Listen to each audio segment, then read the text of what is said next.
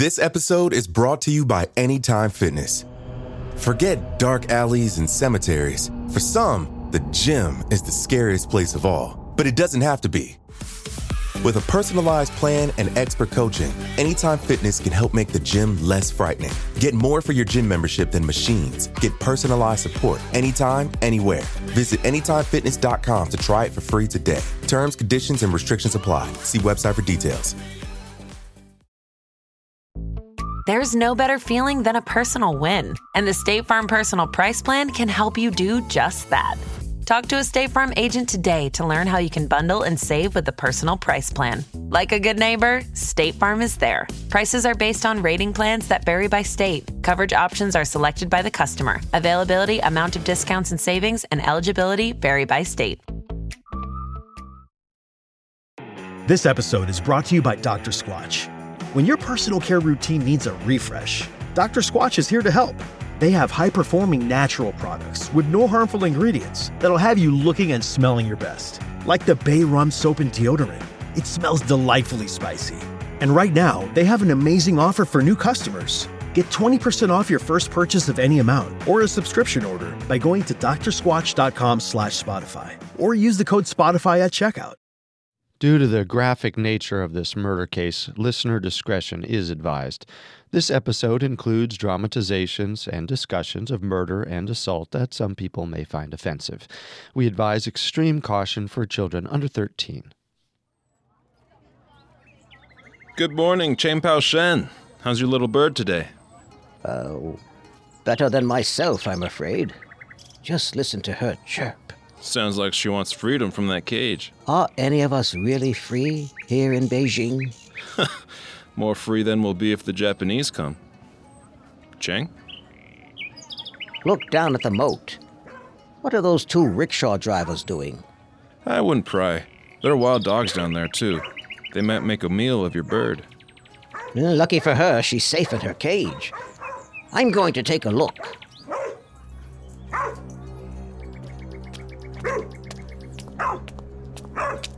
What are you two looking at? I'm not sure, but the dogs are going crazy over it. It's a body. A woman. She's covered in frost, but I think she's foreign. All right. Just keep calm. There's a police box at the train station. I'll go. Keep those dogs away from her.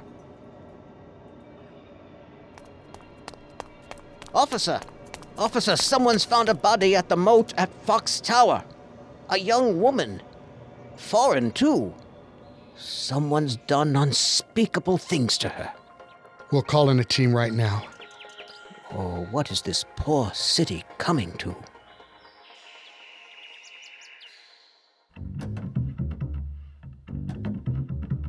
This is Unsolved Murders, True Crime Stories. I'm your host, Carter Roy. And I'm your host, Wendy McKenzie. This is our first episode on the murder of Pamela Werner. If you like the show, we'd immensely appreciate if you leave a 5-star review on your favorite podcast directory. And don't forget to subscribe while you're there, because a new episode comes out every Tuesday. You can also find us on Facebook and Instagram at Parcast and on Twitter at Parcast Network. The morning of Friday, January 8th, 1937, was a cold one in Beijing, or Peking, as British expatriates would have referred to it back then. But that didn't stop elderly Cheng Pao Shen from walking his prize songbird along the city's Tartar Wall, as he did every day. I'm just trying to figure out how you would walk a bird. Really carefully? It's actually an old Chinese tradition that has lasted until today. While songbirds were typically kept in bamboo cages, their owners took great care to walk them to a local park during the day. Once in the park, the owners sat down for tea and socializing and opened their cages. Their birds flew free across the city. Miraculously, the birds would return to their cages after a while, until they were allowed a taste of freedom the next day. These were some well-trained birds. Why didn't they fly away? Maybe there's more comfort in captivity than you'd think. Maybe so. But if Chang Pao-shen thought this would be yet another ordinary day in his bustling city of 1.5 million residents, he was wrong. On his way home, he spotted 2 rickshaw drivers poking at a mysterious bundle in the wasteland of a moat surrounding Beijing's Fox Tower. Chang was first scared off by the starving street dogs that constantly hounded the unforgiving Beijing streets, desperate for a meal. But as he pressed further, he and the rickshaw drivers discovered the body of a young woman who had been brutally murdered. She was a foreigner in fine clothes and expensive jewelry. In time, they'd learned she was a British woman named Pamela Werner. She was just 19, and though the men who found her saw her as a foreigner, Pamela was actually raised in Beijing and fluent in Mandarin. Pamela was the daughter of a former British diplomat, and Beijing was her home. She grew up just outside the city's legation quarter, an exclusive neighborhood for the wealthy foreign diplomat crowd. Her murder was the latest horror story to rock a city full of contradictions. Poverty and excess, drug dealers and diplomats, tradition and rebellion, and teetering on the edge of a conflict that would spark World War II. Peking, a jewel of the East and China's third richest metropolis, where danger lurks at every corner. Chiang Kai-shek, President of the Republic of China, has abandoned his former capital and retreated to Nanjing. General Song Jae-yuen has been left behind to govern, but how can he when the Japanese wait outside the city's entrance and control all access to Peking? Rumor has it that Chiang Kai-shek will soon cede control to Japan in order to save the rest of China. What this means for the 2,000 Westerners living in Peking, one can only guess. Perhaps they feel safe in the gilded cage of their legation quarter. But as a communist rebellion stirs from within and the Japanese lurk just outside, the world can only wonder, is Peking headed for total catastrophe? In 1937, it seemed that everyone in Beijing knew that the end was coming. With the Japanese army encamped just outside the city and controlling most of the access routes, Beijing citizens feared it was only a matter of time before the Japanese blocked off access to food and starved the city. Refugees poured in from Japanese-conquered parts of China, so resources were tight, but the legation quarter was an oasis of privilege. You could only enter one of the quarter's 8 strictly guarded gates if you were a privileged white Westerner. Or a lucky rich Chinese local who managed to snag a special guest pass. The quarter was primarily built to house European, American, and Japanese consulates, along with the diplomats who worked there. But by 1937, it was also a 2-acre Disneyland-esque recreation of Europe, complete with Catholic churches, German hospitals, French bookshops and bakeries, and modern apartment buildings. And grand hotels where the beautiful, rich, and young drank, danced, had secret affairs, and gossip-fueled parties, living out their own old-fashioned version of Gossip Girl.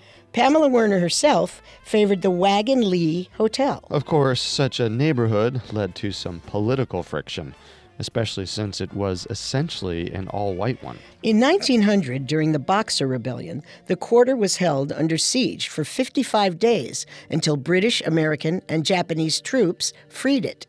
Since then, it had been rebuilt to be practically a fortress. And if this fortress kept the Chinese out, it also trapped its residents within.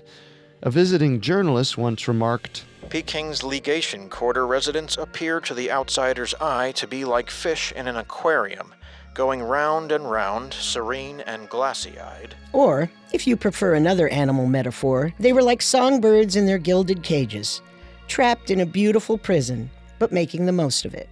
Then again, maybe they wouldn't have felt so trapped if they hadn't decided to segregate themselves from the local Chinese citizens. I understand wanting familiarity and comfort, but living in the legation quarter certainly wasn't the warmest way for these expatriates to engage and learn about the local culture. Trapped is a very apt word here. The foreigners in the legation quarter didn't actually know if they'd be safe if the Japanese did conquer Beijing. But until that moment came, and it would come, they carried on with their drinking dancing, and socializing. It's a little bit like the band that played while the Titanic sank. They knew the end was coming, so why not try to make it a little more fun?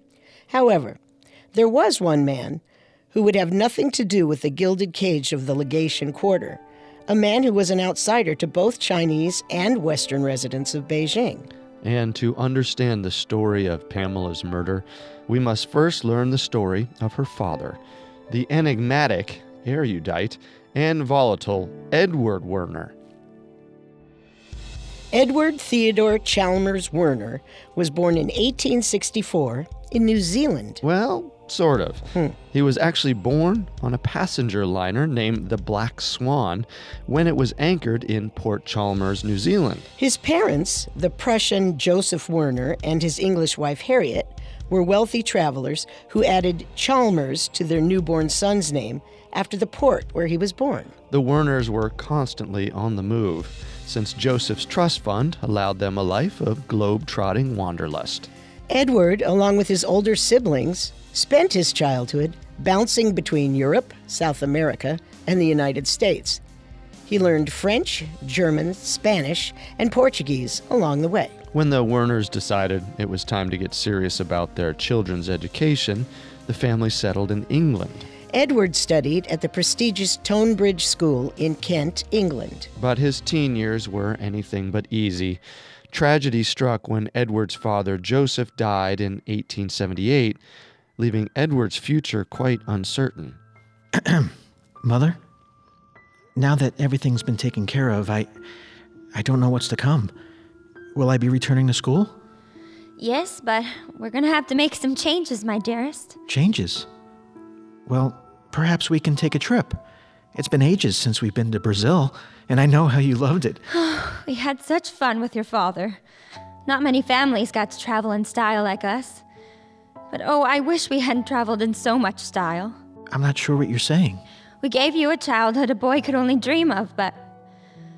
Edward, I don't know that any money we have left will be enough to let you pursue the life he'd always wanted you to have. What does this mean? You're gonna have to find a career.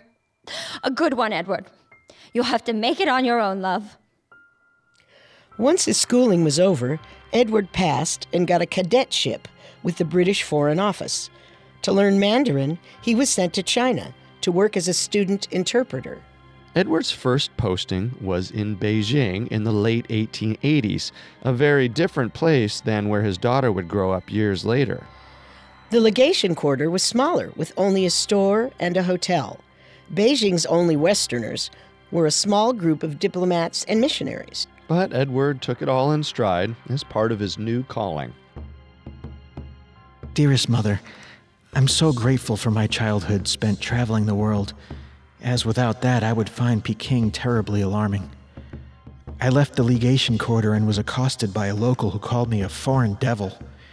Combined with the latest dust storm and the threat of flooding when the rains come, I'm starting to see why my fellow cadets refer to Peking as a hardship post.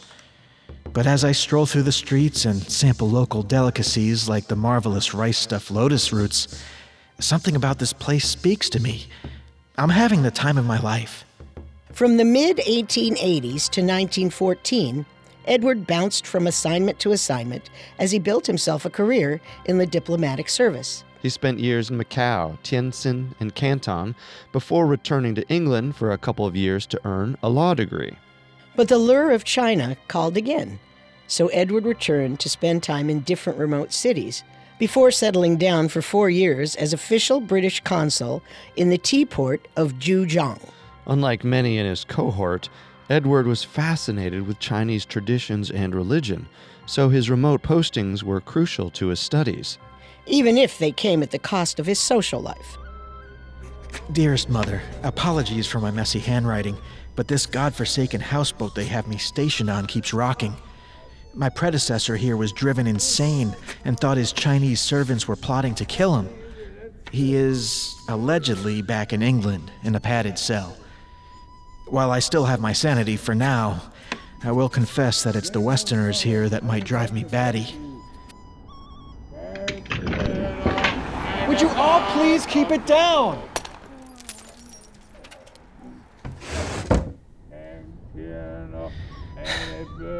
They spend their days hunting, dancing, and drinking. It's a veritable orgy of annoyance. Thankfully, I'm distracting myself by cataloging local dialects and superstitions.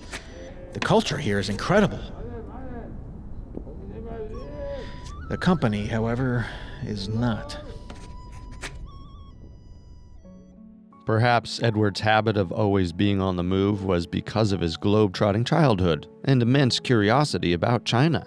But if you look a little closer, you start to wonder if maybe Edward kept moving because he left a burning bridge wherever he went. And despite Edward's wealthy family, excellent schooling, and great reputation as a Chinese scholar, public opinion of him was mixed at best. Werner? Well, he's certainly dedicated to his life in China. But how shall I say this? He's very abrupt. A polite term, but among the prim and proper British diplomatic set, being called abrupt was code for being a troublemaker. And trouble did seem to follow Werner around in China. In 1888, when he was 24, Edward visited Beijing's Lama Temple and got into an argument with the local monks over the use of his camera. It's not surprising that a young foreigner might get into some confusion when encountering local customs, but his reaction was anything but predictable. Edward used his riding crop to attack the monks. Now, these monks were said to be unfriendly to foreigners, but his reaction was extreme. Other stories of his anger exist too. Sir Claude MacDonald, Beijing's British ambassador, had to force Edward to apologize to the Portuguese Chief Justice of Macau after Edward insulted him. The expatriate community in China was small and thrived on gossip. And the gossip on Edward was that he just couldn't ever figure out how to mix. Which explains the irony of his career. Every time Edward was promoted, he was sent to an even more remote city. His superiors knew they had to put him somewhere he couldn't cause trouble. But maybe he was just socially awkward. A childhood spent traveling the world and the sudden death of his father probably meant that he didn't have the same stability that other privileged diplomats enjoyed. Polite society can find a way to be offended by anything, so maybe bookish, straightforward Edward just couldn't win. Perhaps the expatriate set was happy then, when 45-year-old Edward miraculously met a rich, respectable woman who liked him in 1909. Edward certainly was happy. After all, he wasn't aware yet that this love was doomed. Our story will continue in a moment after a brief message. This episode is brought to you by Anytime Fitness. Forget dark alleys and cemeteries. For some, the gym is the scariest place of all, but it doesn't have to be. With a personalized plan and expert coaching, Anytime Fitness can help make the gym less frightening. Get more for your gym membership than machines. Get personalized support anytime, anywhere. Visit AnytimeFitness.com to try it for free today. Terms, conditions, and restrictions apply. See website for details. And now let's continue the story. Gladys Nina Ravenshaw was the beautiful, athletic, and well-bred 23-year-old daughter of Lieutenant Colonel Charles Withers Ravenshaw, a rich war hero and former British ambassador to Nepal. While there was a 22-year age difference, Edward and Gladys did share a common past full of travel. Gladys had grown up bouncing between England and various South Asian cities due to her father's work. They met in the English town of Aldborough, where Edward was visiting his mother. He attended a lecture on theosophy, a philosophy that states that all religions contain a portion of the divine truth.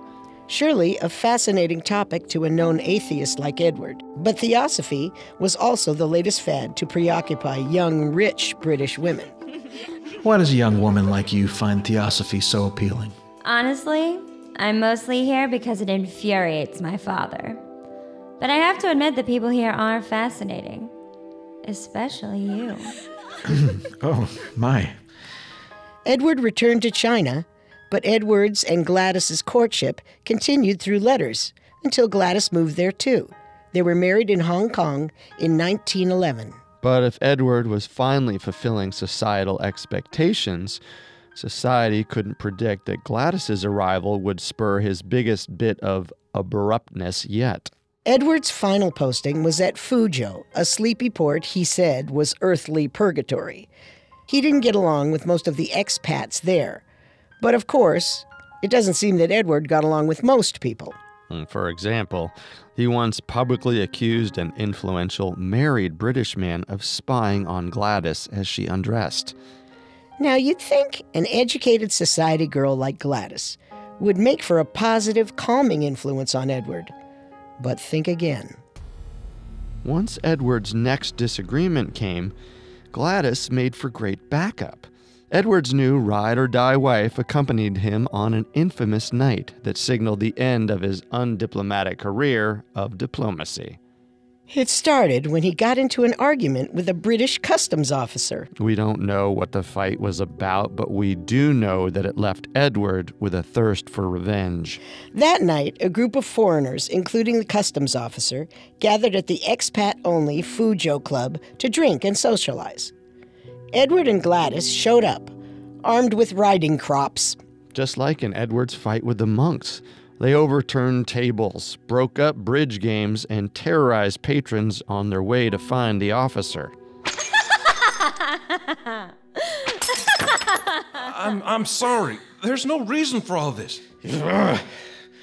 You've given me every reason, you argumentative bastard! Mrs. Werner, please. Talk some sense into your husband. No, I think I'd rather whip some sense into you. Werner was called to London, where the government tried to have him declared insane. He came back with medical tests proving he was in perfect health, but it wasn't enough to save his career.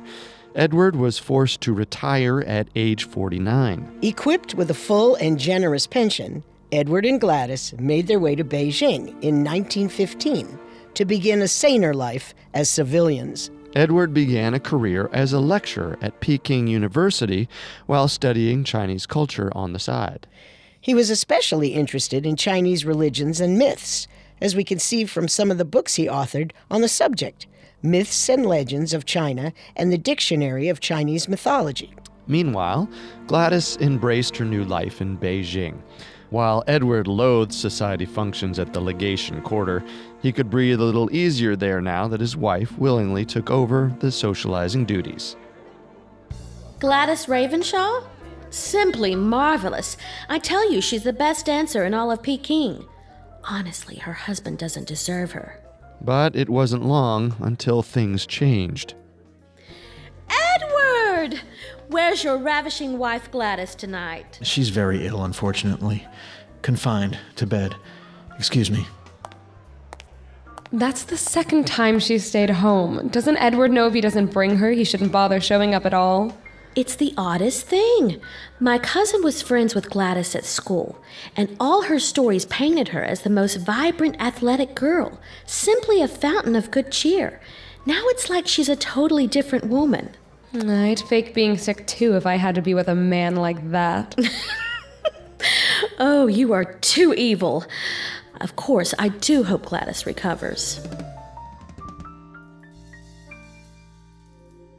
We're not sure why or how, but Gladys came down with a mystery illness. While friends and family had always known her to be vibrant and healthy, Edward spoke of his wife like she was a feeble invalid. People around her noted that the life was slowly draining from her. Edward called on the skills of the best doctors in all of China, but no one could diagnose or help Gladys. Edward claimed she had a lifelong cardiac issue, but people who knew her well thought that that was nonsense. He then said she suffered from neurasthenia, a condition that was thought to cause tiredness, irritability, and weakness, mostly in women. It does seem like Edward was resigned to the idea that his wife was a doomed woman. Just another entry on the long list of annoyances and heartaches that prevented him from carrying out his solitary studies. Still, Edward and Gladys wanted their lives to remain as normal as possible, and a married couple was expected to have children. It's unclear if young Gladys had a fertility problem or was just too sick to conceive,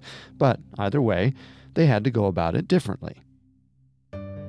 And so in 1919, Edward and Gladys adopted a 2-year-old girl with distinctive gray eyes from the Portuguese Church of Beijing. She was a Westerner like them and was thought to be a Russian white. A term we should probably explain.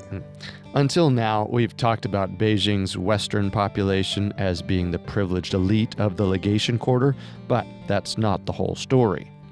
There were also adventurous Americans who escaped the Great Depression to start over in China, and prostitutes, criminals, and drug dealers of every color and creed. And finally, there were the Russian whites, refugees who escaped the Bolshevik Revolution in their home country.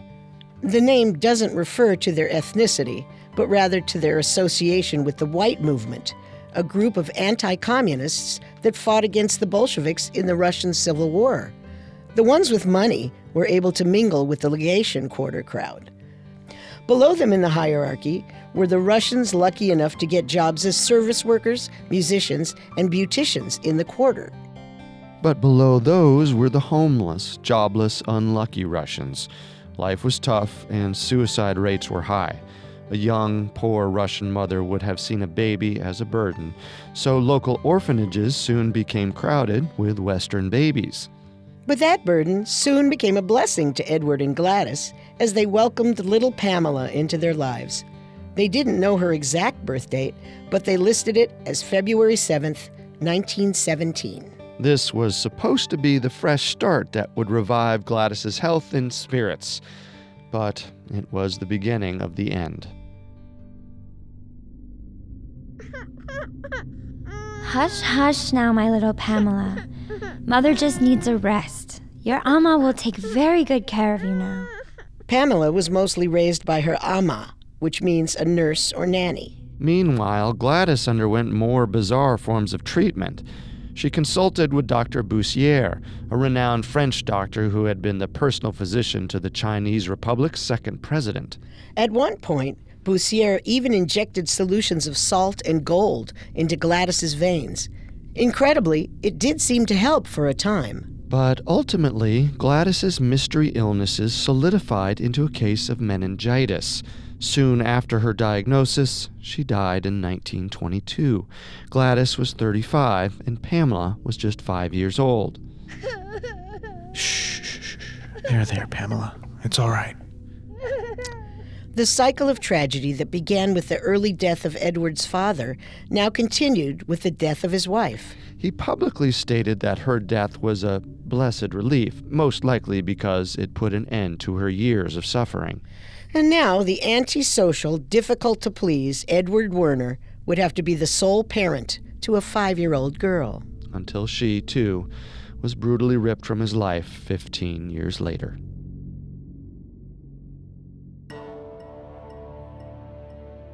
When Gladys died, Edward was already 58. I can't imagine being the father to a 5-year-old was easy, but he did what he could. Edward also continued his career as a scholar and lecturer, publishing books and articles in both Chinese and English journals and newspapers. While he maintained a reluctant connection to the legation quarter and its foreign occupants, Edward raised his daughter outside the quarter. Part of this really wasn't a choice. The 2-acre quarter was cramped with increasingly costly rents, and outside it, the sudden influx of lower and middle-class Westerners meant that more and more Chinese landlords were remodeling their properties to resemble Western homes. Edward and Pamela lived at One Armor Factory Alley, a traditional courtyard house in Beijing's Tartar City, close to the legation quarter. While the Tartar City could be a dirty, sprawling, intense neighborhood, it's no surprise that Edward chose to live there. The Werners' home was a Suhuyen courtyard house, a type of architecture dating back to the 13th century. Grids of these homes would line up to form a hutong, or alleyway that served as the neighborhood street. By the 20th century, many courtyard houses had been refurbished by landlords to appeal to Westerners looking to leave the crowded, expensive legation quarter. So, this was perhaps a perfect setup for Edward, a house with a rich Chinese history that still had some modern conveniences that a Westerner would expect. Edward and Pamela's home was clean, modern, and outfitted with steam heating and glass windows. They had a staff, including Pamela's ama, a cook, gatekeeper, and Werner's personal valet. And it was a good thing, too, because Edward's work often took him out of town for long stretches of time.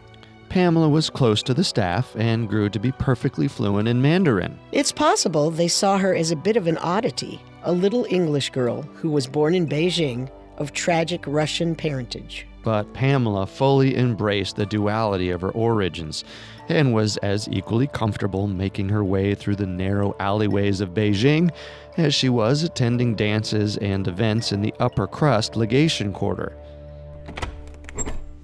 Pamela, it's tea time and you're just getting back? Well, it's been a busy day. I biked to the Suzhou market and then I stopped for a snack. Then I remembered there was an American film playing at the Morrison Street Cinema, so I dashed to the quarter. Oh, and I'm not hungry. I had popcorn. You will sit and you will have tea. So very English of you, Father. It'll warm you up after your whirlwind of a day. Were you with friends? No, they just get in the way. Taking after me, I see. Well, Father, unlike you, I do have very dear acquaintances. If only your mother were here to see what a fiercely independent creature you've become. Pamela was indeed independent and biked around Beijing by herself.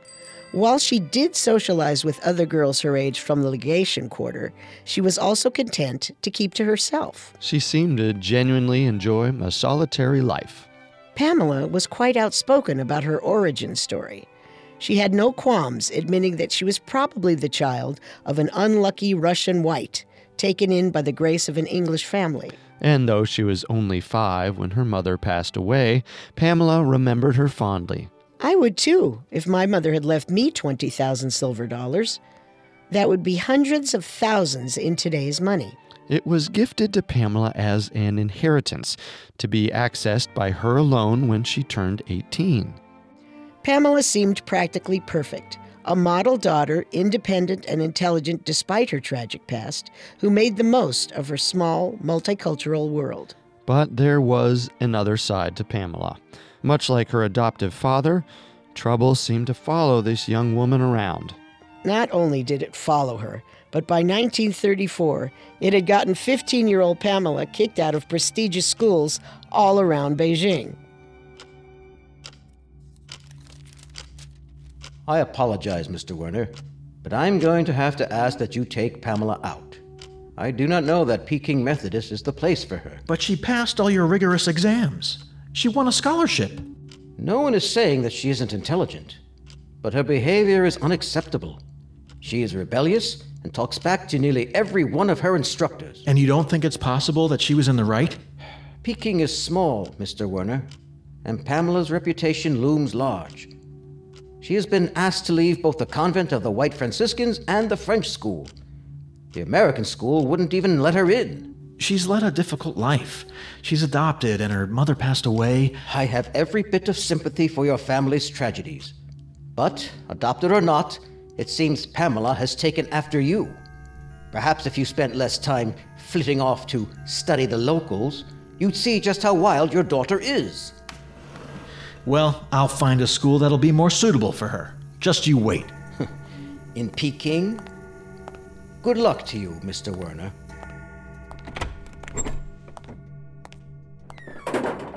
Father, did you talk some sense into them? No, Pamela. It seems you've sapped them of sense. Well, there are other schools here. Apparently not. My dear, I'm sorry, but you've left us with no choice. You'll continue your schooling in Tianjin. Tianjin? Father, you might as well banish me to the coldest Siberia. The decision is final. Tianjin grammar is rigorous and challenging. Perhaps they'll be able to make a model student out of you. And so, in 1934, 17-year-old Pamela left her bustling, adventurous life in Beijing to be one of a half-dozen boarding students at Tianjin Grammar School. Tianjin was now northern China's richest port, but it was hardly the exciting place that Beijing was. Her new school was attended by children from over 29 different countries, but it was run on a strict British schooling system. It was a new life of drab uniforms, tiring athletic drills, and a rigorous curriculum that included an overwhelming amount of Latin. While it must have been a severe change in routines, Pamela still found ways to treat herself when home from school.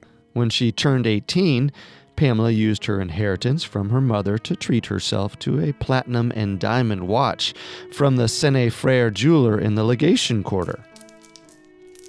Platinum's all the rage in England. Wallis Simpson herself said after 7 p.m. all you can wear is platinum. Well, if the Duchess of Windsor said it, then I'll take it. Miss, it's quite expensive. $450 in silver dollars. Like I said, I'll take it. It may have been an extravagance, but Pamela wore the watch proudly in honor of her mother. She wouldn't be caught dead without it on. Sadly, she was caught dead wearing it just a year later, when her body was discovered on a cold January morning. But before that, it seemed like Tianjin Grammar was good for Pamela. They say she turned a new page by attending Tianjin Grammar and was known as a quiet girl who was a good athlete. If she got into a little mischief, it was only of the regular teen variety. Mischief came in the form of Misha Horyelski, Pamela's first boyfriend. He was a Polish Jewish student who was a good student and a star athlete, with a sense of humor to boot. The perfect high school dream boy.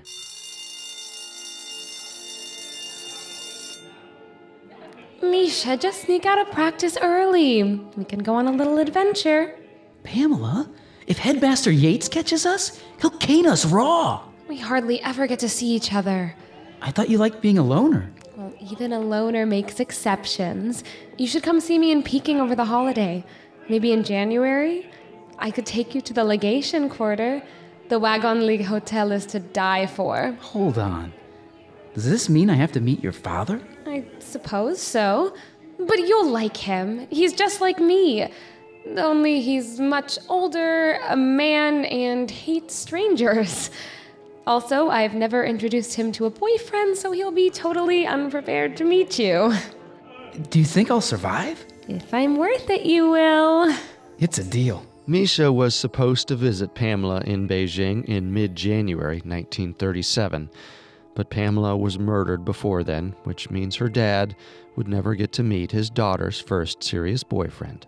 Pamela's life took a turn for the better thanks to her new school and popular boyfriend, but the good times weren't meant to last. By the end of 1936, trouble found Pamela again after an unfortunate encounter with her school's headmaster, Sidney Yates. Yates was 43, but seemed older thanks to his stern demeanor.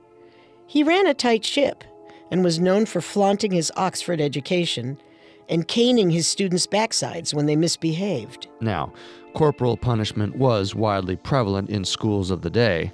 But Yates had a history of being an exceptionally violent disciplinarian, even for the time. Some parents did complain about it, albeit very quietly. It seems they were just as afraid of him as the kids were. Among the students, opinions were mixed. Some saw him as strict but stylish. Others complained that he was a lazy alcoholic, prone to beatings. I think we can both agree that an overbearing headmaster would be a natural enemy for the formerly rebellious Pamela. But sadly, their conflict was no mere scuffle between strict teacher and a rebellious student. Pamela? What is it? You look as if you've seen a ghost. Father, I must tell you something about Headmaster Yates. What have you gone and done? I can't bear the embarrassment of having to find yet another school that will take you on. He hurt me. Tell me everything. Our story will continue in a moment after the break. Now, the story continues. Though the exact nature of Pamela Werner's traumatic encounter with her headmaster isn't known, what we do know is this. A possibly drunk Yates approached Pamela in a way that was obscurely described as being inappropriate for a headmaster to act with a student. especially a student who was one of the few who lived on campus and was essentially in Yates' care 24/7. Due to polite society's tendency to bury encounters like these, we don't know if it was an unwanted physical encounter or a bout of highly inappropriate verbal harassment. We do know that it wasn't the first allegation of this nature against Yates, though every single one of the previous ones had been withdrawn. But to his credit, Edward Werner wouldn't let this die. He immediately called a meeting with the school board to seek justice for his daughter. Yates made a vague, partial admission of misbehavior. He agreed to leave the school, but only after the spring term had ended. He would then retire from his position on the grounds of illness. The result must have been disappointing to Edward and Pamela, but nobody wanted a scandal to erupt. Not even Edward, since a story like this might make it hard for Pamela to finish her schooling elsewhere. Still, he wasn't about to let his daughter return to that environment. Headmaster Yates may remain at the school, but my Pamela won't. He withdrew Pamela from the Tianjin Grammar School by the end of 1936. While she would return to Beijing for the holidays, Edward felt he had no choice but to dramatically upend her life. Pamela, There's no easy way to say this, so I'll just say it. Next year, I'll be sending you back home to England to finish your schooling there. What? I'm not from England, I'm from here, and Headmaster Yates is a monster, and this isn't about that. You have a history of, for whatever reason, not quite mixing well enough in any of the schools I've put you in. So you're punishing me for it? I'm not placing all the blame on you. I know how lonely it's been without your mother, and I haven't always been here. A girl needs a guiding hand, and mine's been decidedly absent. You know, a lot of people think it's very brave and modern of you to have given me such a life of independence, Father. Well, perhaps it's been too modern. You pretend you're a maverick, always off in some remote corner studying the locals and disdaining every other Westerner. But as soon as it comes to me, suddenly you're a stuffy British gentleman worried about propriety. You're a hypocrite. When I was your age, my mother sat me down and told me I had to get serious about my future. And now I'm doing the same thing for you. My whole life is here. But a much better one awaits you, my dear.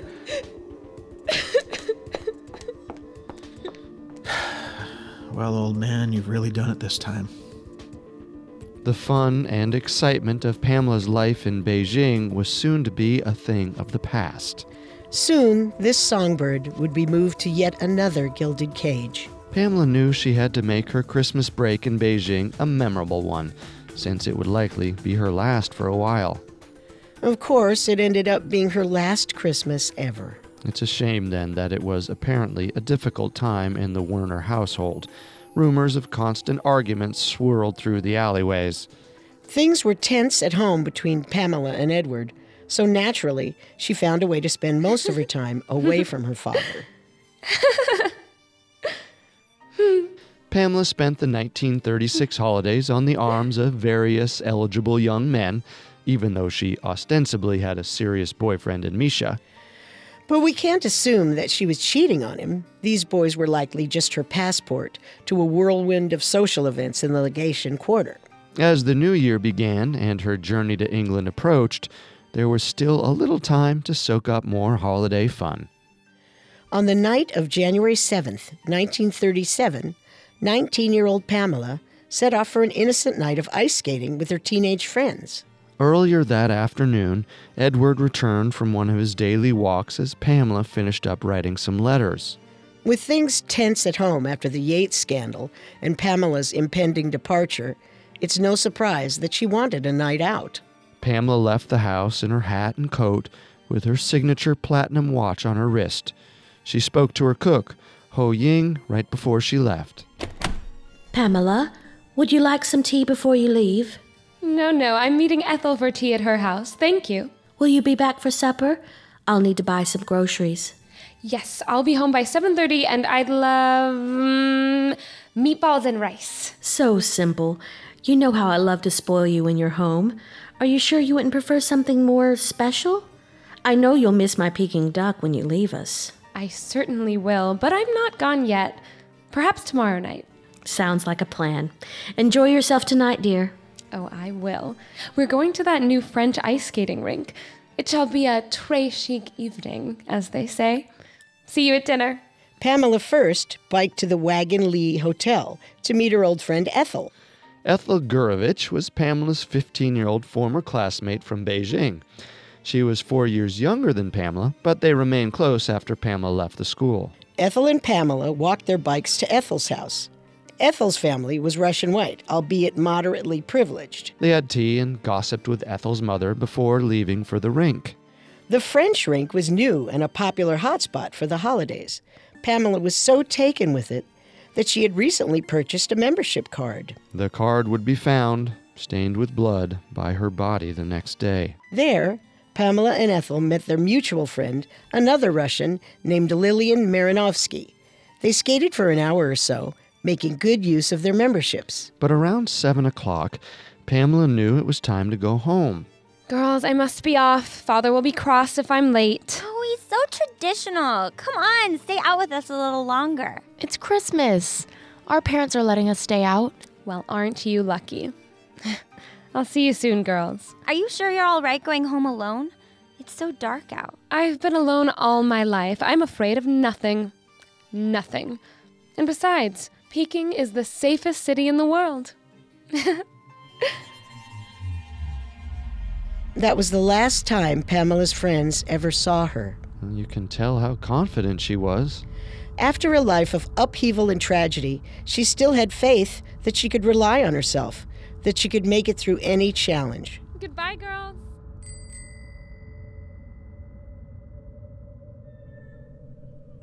The sun rose on the cold morning of January 8th as 2 rickshaw drivers, an old man, and a caged bird discovered Pamela's body. When the first police officers arrived, led by Corporal Cow, they covered her with a bamboo mat to discourage onlookers. A small kindness in a cruel city.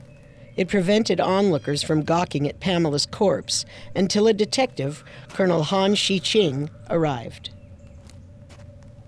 Colonel Han, over here, under this mat. You said it was a foreign girl? Get ready for the endless paperwork. Sir, a woman is dead. Sorry. I've been out all night shutting down Japanese drug dens. What do you think happened? Suicide? Possible. The Russian whites kill themselves in this area constantly. Yeah, they tend to do it more around the holidays. And last night was Eastern Orthodox Christmas. Not much to celebrate, I imagine. No. Look at her arm poking out. Her watch. It's platinum, and I think those are diamonds? I can't believe someone hasn't stolen it off her. Maybe she stole it herself, though her dress does look expensive, too. Cow, lift the mat. Let's get this over with. Oh, poor girl. Who are you? I have to get the foreign commissioner. Han soon returned with Commissioner W.P. Thomas of the Legation Quarter Administration, a British officer. Han knew this crime would soon get political thanks to the uneasy détente between native Chinese and the Western residents of the Legation Quarter. So he wanted to get ahead of the game. While Han knew what happened to Pamela was violent, he had refrained from truly investigating her body until the British commissioner arrived. And so, it was only when the two men were together that they discovered the extent of Pamela's injuries. Oh my. You found her here? Yes. We wanted to wait for you before we looked into this further. Of course, we're completely qualified to run our own investigation. Yes. These cuts on her body. Could the wild dogs have made them? I doubt it. They're quite deep, but I'm not sure what the extent is on the rest of her body. Lift her blouse. Dear Lord. Where is her heart?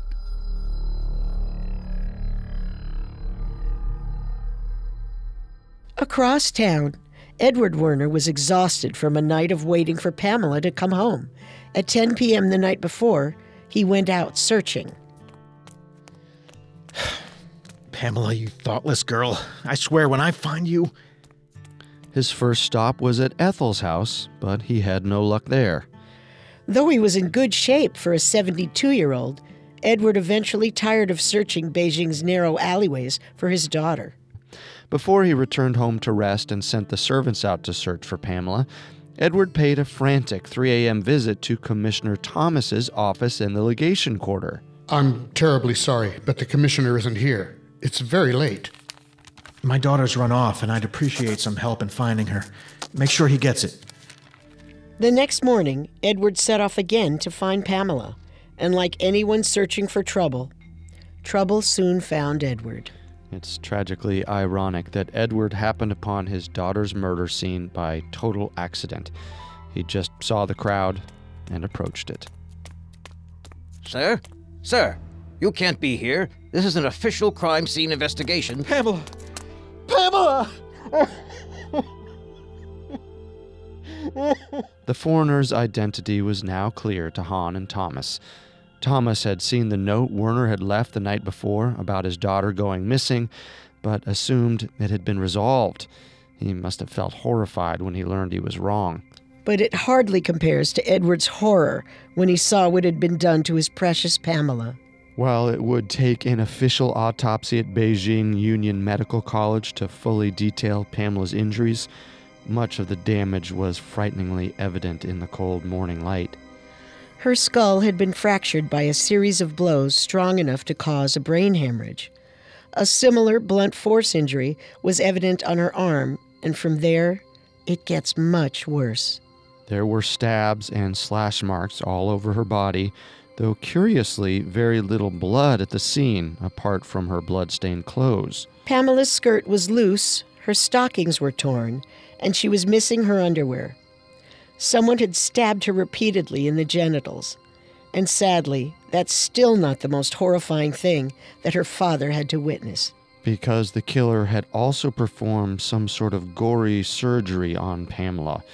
It wasn't apparent at first because whoever killed her covered her up with a shirt to hide their work. But once her shirt was off, the officer saw that Pamela's chest was carved open, and there wasn't much left inside of her. Someone had stolen her heart and organs and drained her entirely of blood. Only her stomach remained inside the gaping wound in her abdomen. And so, another loved one was suddenly taken from Edward Werner's life. With her identity confirmed, the hunt could now begin in earnest for Pamela Werner's killer.